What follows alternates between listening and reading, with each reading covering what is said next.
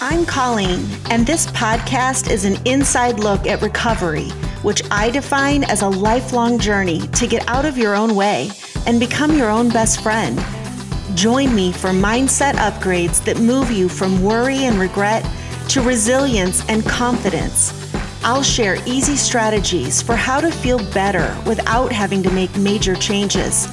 Because it's not what you do, it's who you are. Self-care is the path to recovery because our needs are not negotiable.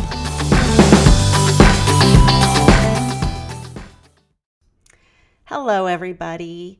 So in this episode, I'm going to talk about emotional sobriety, what it is, what it has to do with addiction, and why trying to change our behavior without addressing the thoughts and the feelings that are driving the behavior keeps so many of us running laps around the cul-de-sac of stupidity. The solution to all of our problems, not just over drinking or some other self-defeating behavior, is to shift our perspective of the problem, to ask a different question. That is what I do as a coach. I don't offer advice or hold myself up as someone who has the answers. My superpower is my ability to ask different questions, to point out where you're making assumptions, and to ask what else could be true. And then to identify the skills and the strategies that you're going to need to pursue an alternate ending, to choose a new truth,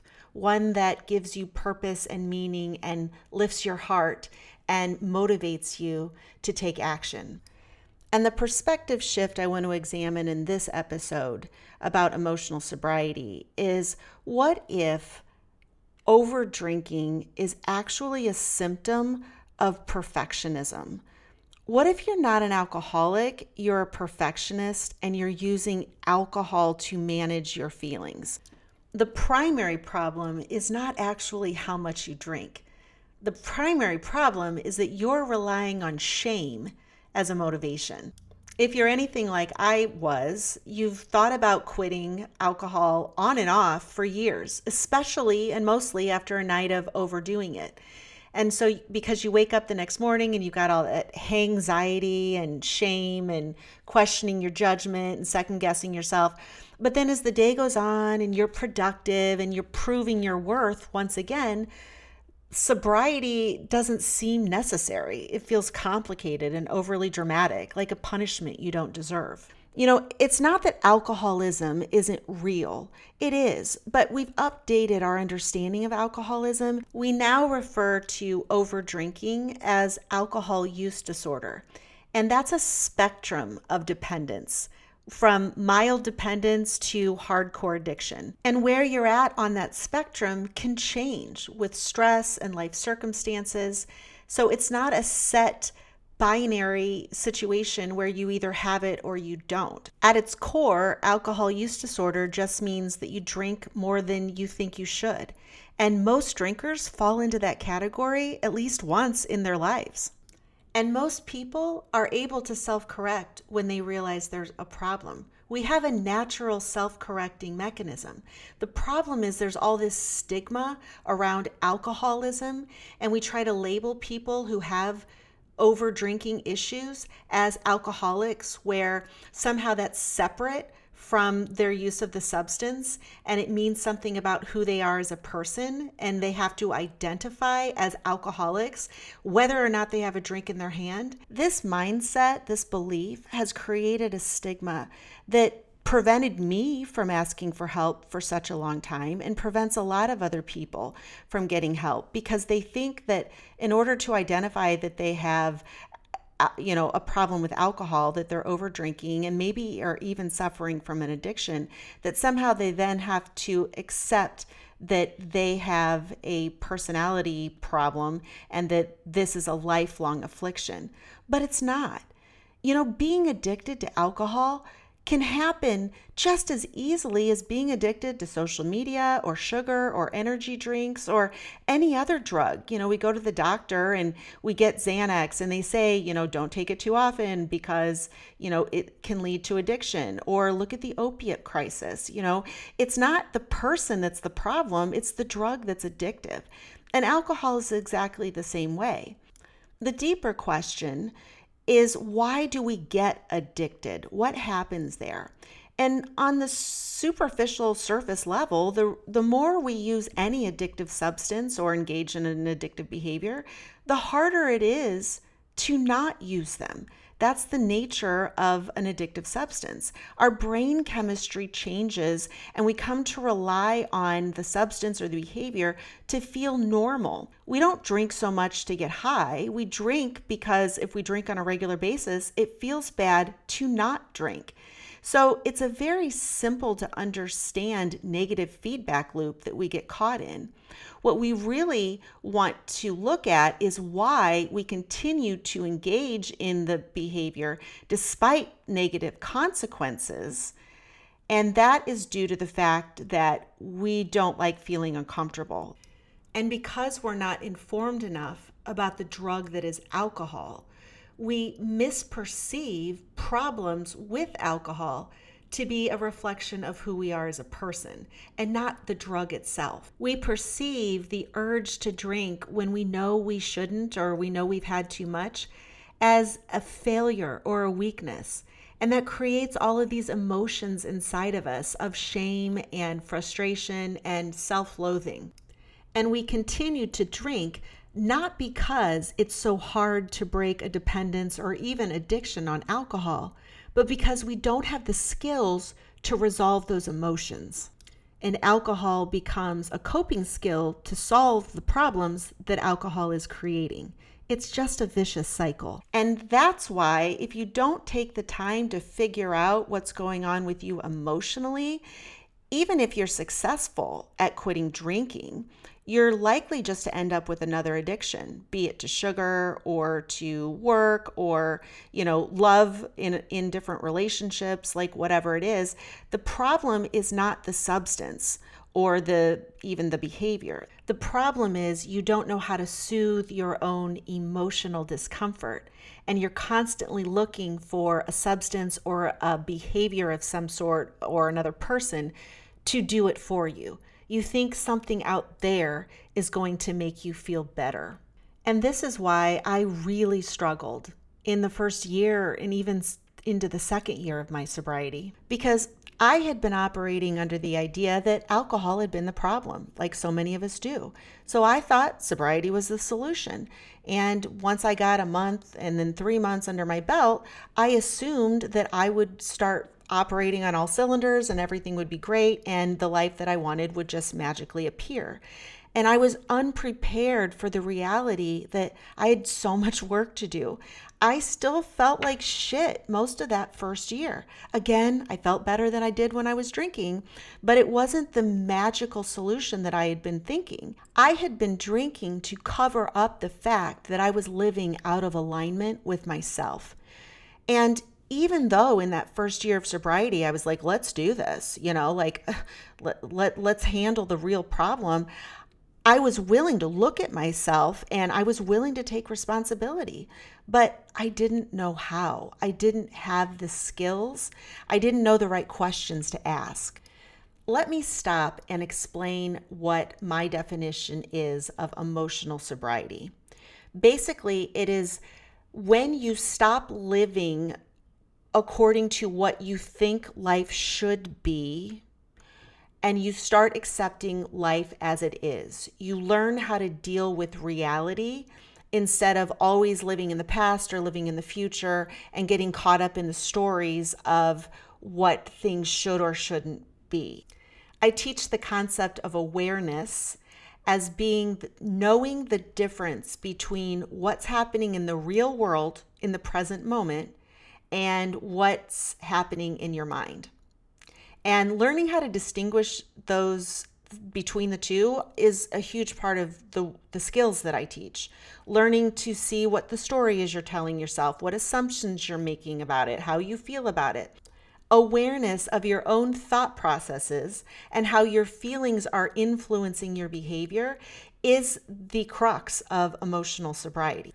When you feel uncomfortable or emotionally out of control, if you, like I do, deal with emotional dysregulation, when you learn to ask a different question and stop thinking that whatever's making you upset is out there, it's what somebody said, it's what happened or didn't happen, or that something is wrong or bad, and instead realize that the way you feel is a product of your own thoughts, that's the shift that sets you free.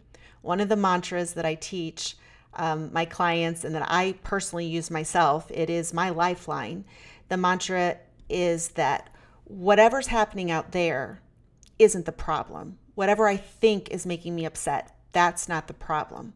My thoughts and feelings about whatever is happening is the problem.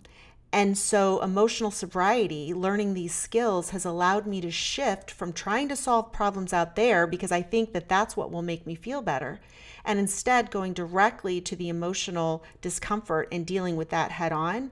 That is what has allowed me to change who I am at a fundamental level. Because I'm no longer a victim in my own life. I'm no longer waiting for somebody to give me permission. I'm no longer out of control. You know, the antidote to feeling out of control is to accept control. And that is a radical concept in this culture where we're teaching our children that it's the world's job to make them feel safe. It's a radical act of rebellion to accept 100% responsibility for the way you feel.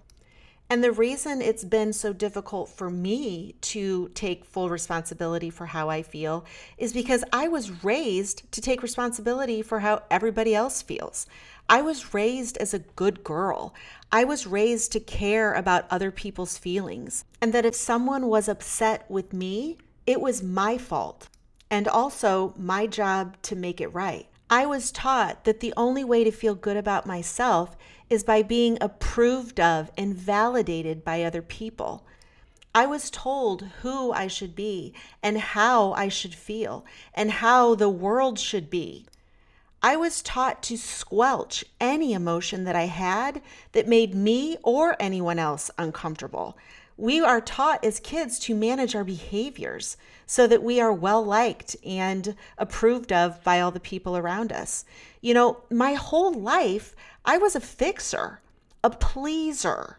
And ultimately, that made me a liar because I was always agreeing to things I didn't actually agree with just to keep the peace, or overcommitting to unrealistic expectations that maybe weren't a good fit or were just too much, or I just felt like saying no. But I kept saying yes because that way I could prove that I was strong. I've been trying to prove myself my whole life. And think about that.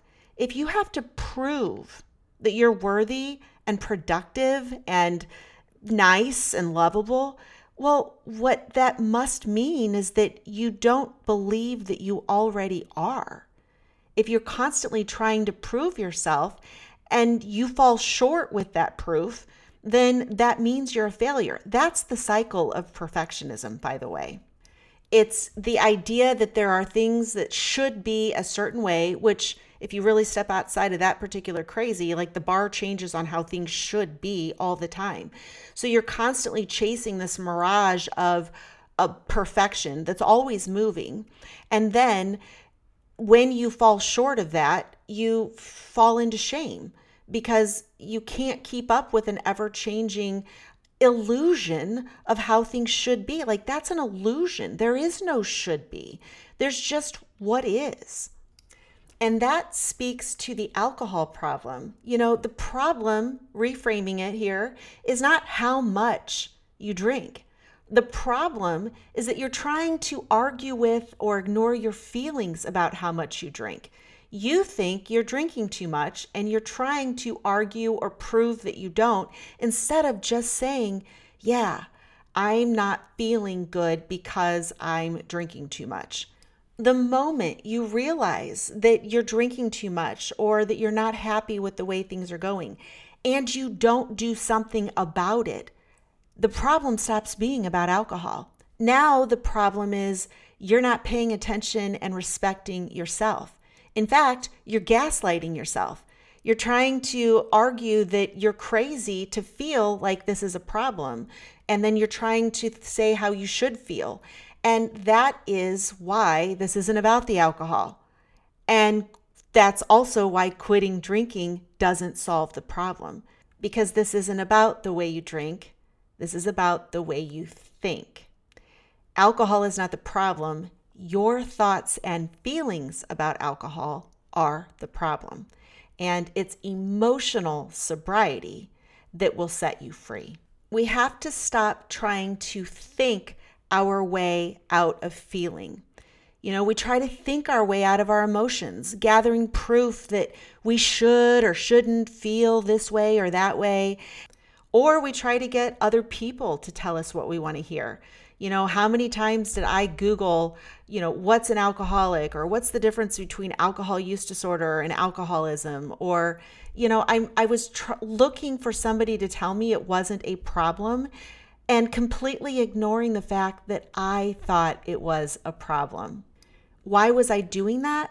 Because I didn't know how to process my feelings about shame or unworthiness or uncertainty about what it would mean if I quit drinking, or frustration that I couldn't control it, or the fear of, what it means. I didn't know how to process those feelings, so I was trying to outthink them. And we can't outthink our feelings. And this is how emotional sobriety as a skill is a complete game changer.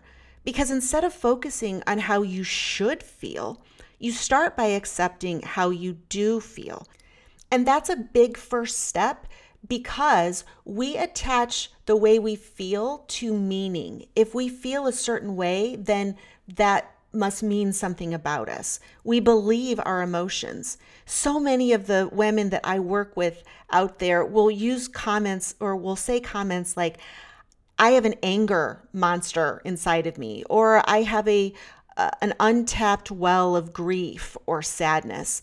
And they're afraid to deal with their feelings because somehow they think that they're opening Pandora's box, and that if they allow themselves to feel, that that's going to swallow them whole. But the good news is that your scary and intense emotions are not a sign of underlying dysfunction. There is nothing wrong with you or the way you feel. And so the first step is to stop thinking that your emotions mean anything about you. We give our emotions way too much credit. Our feelings are not facts. So when we feel ashamed or frustrated or hopeless, it's not an objective reflection of us or of our life or of our ability or of the future. It's just a feeling. I love, one of my favorite analogies is to compare emotions to poop. Just because you have diarrhea doesn't mean you're full of shit as a person. It just means maybe you ate something bad. Maybe you got a virus. Maybe you need some medicine. I don't know. But emotions are the same way. For instance, if you feel hopeless, it just means, and here's the skill, it just means that you have a thought.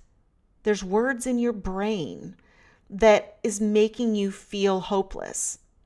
The thought is what is creating the feelings. Our emotions, our feeling is a felt sense of thought. They are one and the same. It's the words you hear me speak have sound, and the thoughts you think have feelings. And so the way you feel is just a reflection of your thoughts. And I think that we get confused because we say feelings aren't facts. Actually, your feelings are the facts that you have to deal with. Really, it's your thoughts that aren't facts. The real step up is to stop believing everything you think. Just because the words appear in your head doesn't make them true. Think about it. If I tell you to repeat mentally, pink elephants rule the world, think it. You just did. Pink elephants rule the world. Doesn't mean it's true. You can think anything you want. We hear stuff all the time and we think, oh, does that make sense? Oh, it kind of does. I guess I'll think that now. And then we just start thinking something different. Like, we can change our minds on purpose all the time, and our minds change all the time just by being exposed to thoughts and ideas. We tend to think what we hear the most of. That's really it. It's not all that complicated. It's like our brains are computers and they're being programmed by your environment. And you have to realize that you have the power and the ability to become aware of the thoughts that you're thinking and choose to think something different. It's not the thought that is the problem. It's how you respond to the thought, whether or not you're willing to call bullshit on the thought. But in order to start questioning your thoughts, you have to start acknowledging your feelings. You have to start noticing your feelings. And we've just conditioned ourselves to avoid our feelings. If we have an uncomfortable feeling, we want to reach for the drink, the snacks, the food, another person. We want to do something to change how we feel. But radical acceptance of our feelings comes with this amazing understanding that our emotions are messengers from our subconscious. They're not telling us what's going on in the outside world, and so now you need to feel bad. If you're feeling bad, it's a message from your inside world. It's what's going on in your subconscious.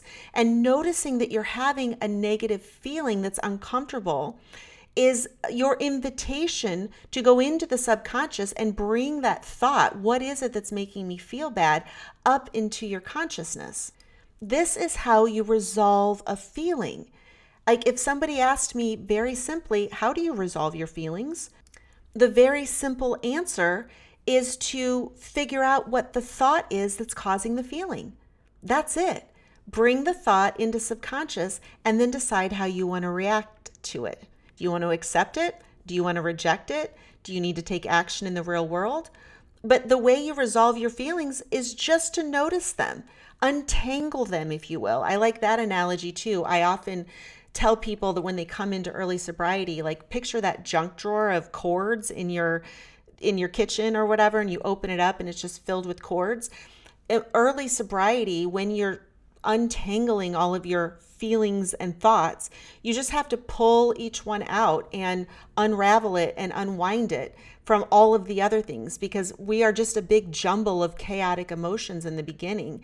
You know, you might start crying because you're doing the dishes and you think your husband should do the dishes, and ultimately it's not about the dishes. Stopping and pausing and asking yourself what you're upset, and then going deeper, what's this really about? That allows you to bring the thoughts up into your consciousness. And if you don't believe the thoughts are true, and instead look at your thoughts with curiosity, how do I want to feel? How do I want to react? What needs to happen next? Like, this is how you resolve your emotions. So practicing emotional sobriety is simply learning to respond to your feelings first with acceptance, allowing them to be long enough that you can notice them and untangle them from all of the different thoughts, and not feeling the feeling and then immediately judging yourself as right or wrong or good or bad or broken or anybody else or life in general. Just recognizing that when you're having an uncomfortable feeling, it's an invitation. You need to stop and process what's going on. And this does seem to take a lot of time in early sobriety, but I can also tell you that it's a skill that you can learn to walk, talk, and feel at the same time. And so I can give you some steps, a cognitive process so that you can kind of break this down. And I've got 5 steps for how to practice emotional sobriety. So you can start practicing it on your own. Number 1 is to realize that you're having an emotional reaction. Like, notice that your brain is running, get out of your own head, stop telling yourself a story, and notice that part of the reason you're telling yourself a story is that you're trying to prove or validate or make sense or justify of something, and just stop. Stop thinking and feel. So number 1 is to realize that emotions are in play here. Realize that you're having an emotional reaction.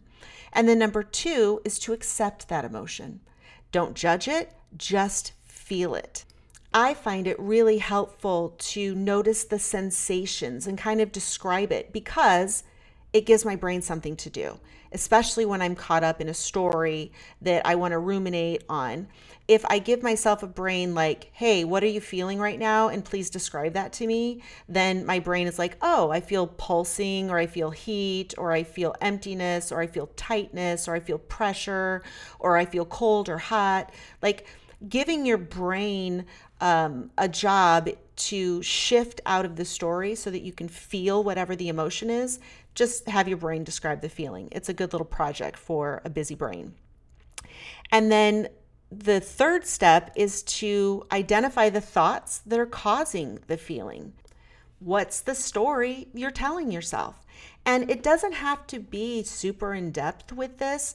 Just try to boil down 3 sentences or less what the feeling is. That's step 2. And then what thought is causing the feeling. 3 sentences or less. Big picture, bottom line. And then after you're aware of the story that you're telling yourself and you've now labeled it as a story instead of the truth, ask yourself, is this emotion or is this story serving me? And let me help you with something fun here. So often we think our stories are true, right? But they're not. And here's a good takeaway. Put this on a bumper sticker. There's no such thing as a true story. So figuring out that you're stuck in a story is the escape hatch. You may not be ready to have a different story, but if you can realize and put some distance that this isn't something that's happening, this is a story you're telling yourself, and maybe it's a story that other people agree with, and maybe it's an old story and it's going to be hard to break. Yeah, that's true. But realizing it's a story and then asking yourself if that story is serving you is the game changer. Because now you know the story is the problem. When you're in the story, you are under the misconception that something out there needs to change. Something out there is going to make us feel better, which is why we spend our whole lives chasing accomplishments and accolades and opinions from other people so that we can feel better. But nothing, not even a damn winning lottery ticket, lets us feel very good very long. And why is that? Because it's not life or other people that are making us feel. It's not external situations and circumstances that are creating our feelings. This is basic anatomy. It's our thoughts and feelings about who we are. It's our thoughts about ourselves in relation to life or other people that make us feel good and bad. I mean, think about it. Even when the best things happen, you might feel good for a minute and then suddenly you feel like you don't deserve it, or some other stupid story comes up and poof, the good feeling is gone. So if you could have one takeaway from this episode, it's to get the understanding that your feelings are caused by what you think, and then to remember, you can literally think anything you want. You can and do change your mind all the time. And I'll tell you a quick story about this in a minute, but first I want to finish the fifth step to practicing emotional sobriety for those of you taking notes. And that is to ask the question, what do I need to feel better right now? Because you're going to have to take action. When you want to change the way you feel, that requires more than just thinking. But notice that the question is, what do I need to feel better right now? So it's not an invitation to go back in your story and say, well, I would feel better if everything was going my way or if I was a better person. It's more about taking care of your body right now in this moment, ministering to your nervous system. What do I need to feel better right now? And 100% chance, the first thing you need to do is quit thinking about your stupid story and to do something that feels healthy and maybe even distraction. Distraction is a healthy coping skill when it's used correctly. But, moving your brain into a different thought process so that you can maybe get some perspective, allow your nervous system to calm down. So, asking, what do I need to feel better right now? It's not about the story, it's about your body in this moment. But I do want to share a story about emotional sobriety and let you see how it can radically change your point of view, shift your perspective. And I'll just use my business as an example. I am a solopreneur. I am running my own business. I have 2 full-time employees. I am publishing a podcast and creating programs and selling coaching packages and running group programs and working with people. And I absolutely love it, but it is a business and it's also a freaking roller coaster. Okay. And I can feel so high. Like, I can get off a coaching call, which I love coaching. It always makes me feel good. And so I can feel so high because I truly helped someone turn a corner, make a transformation. We had a group aha moment or whatever, or I can record this podcast and work on it and I'm happy with it. And I can feel so high, like buzzing. I can be buzzing with how good it feels to do what I do. And then on another day or in another 5 minutes, I can be completely low. Maybe there's a troll commenting on a post I made, or I've got technical problems, or I get an unexpected expense, or I'm putting out a webinar and people aren't signing up for some reason. And so it makes me feel bad. This solopreneurship of, being a digital provider of coaching services is hard. And I have realized that neither the highs or the lows are serving me. And I've realized that I've been chasing the highs because I like to feel, like a rock star, like I'm killing it. But by continuing to pursue those emotional highs, I got to pay the price. I also have to experience the lows. And if you know anything about emotional dysregulation, emotional lows can be paralyzing. And what's been interesting and radically eye-opening is that recently I noticed that the buzzing that I feel when I feel really good, I have a new idea or I get off a call and I'm like, oh my God, this is gonna work. This is what I'm doing. When I'm literally buzzing, the sensations inside my body are actually really similar when I'm high or when I'm low. Like, I still have a stomach ache and I'll either lose my appetite or I'll want to eat everything down because I'm probably trying to eat my emotions. But that can happen when I'm high or I'm low. And either way, if I'm on a high or a low, I can't focus. I can't stay present at work. I can't have a conversation because I'm distracted in my brain. I can't shut it off, so I can't go to sleep.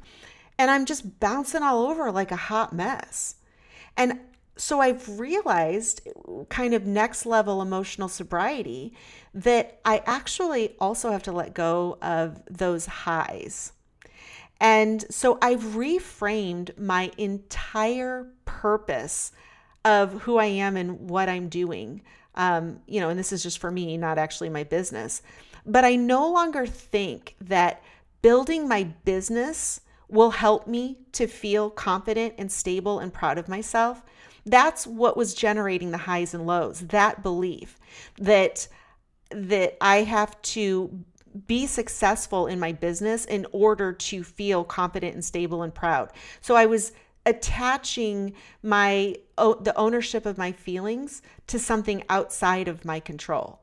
I mean, bottom line, I can't control in this moment what the state of my business is. It just is what it is, not what it should be. And what was happening is I'm being jerked around by what it should be, both positive and negative. Like, it should be this, and I'm killing it, and it's amazing, and that would send me high.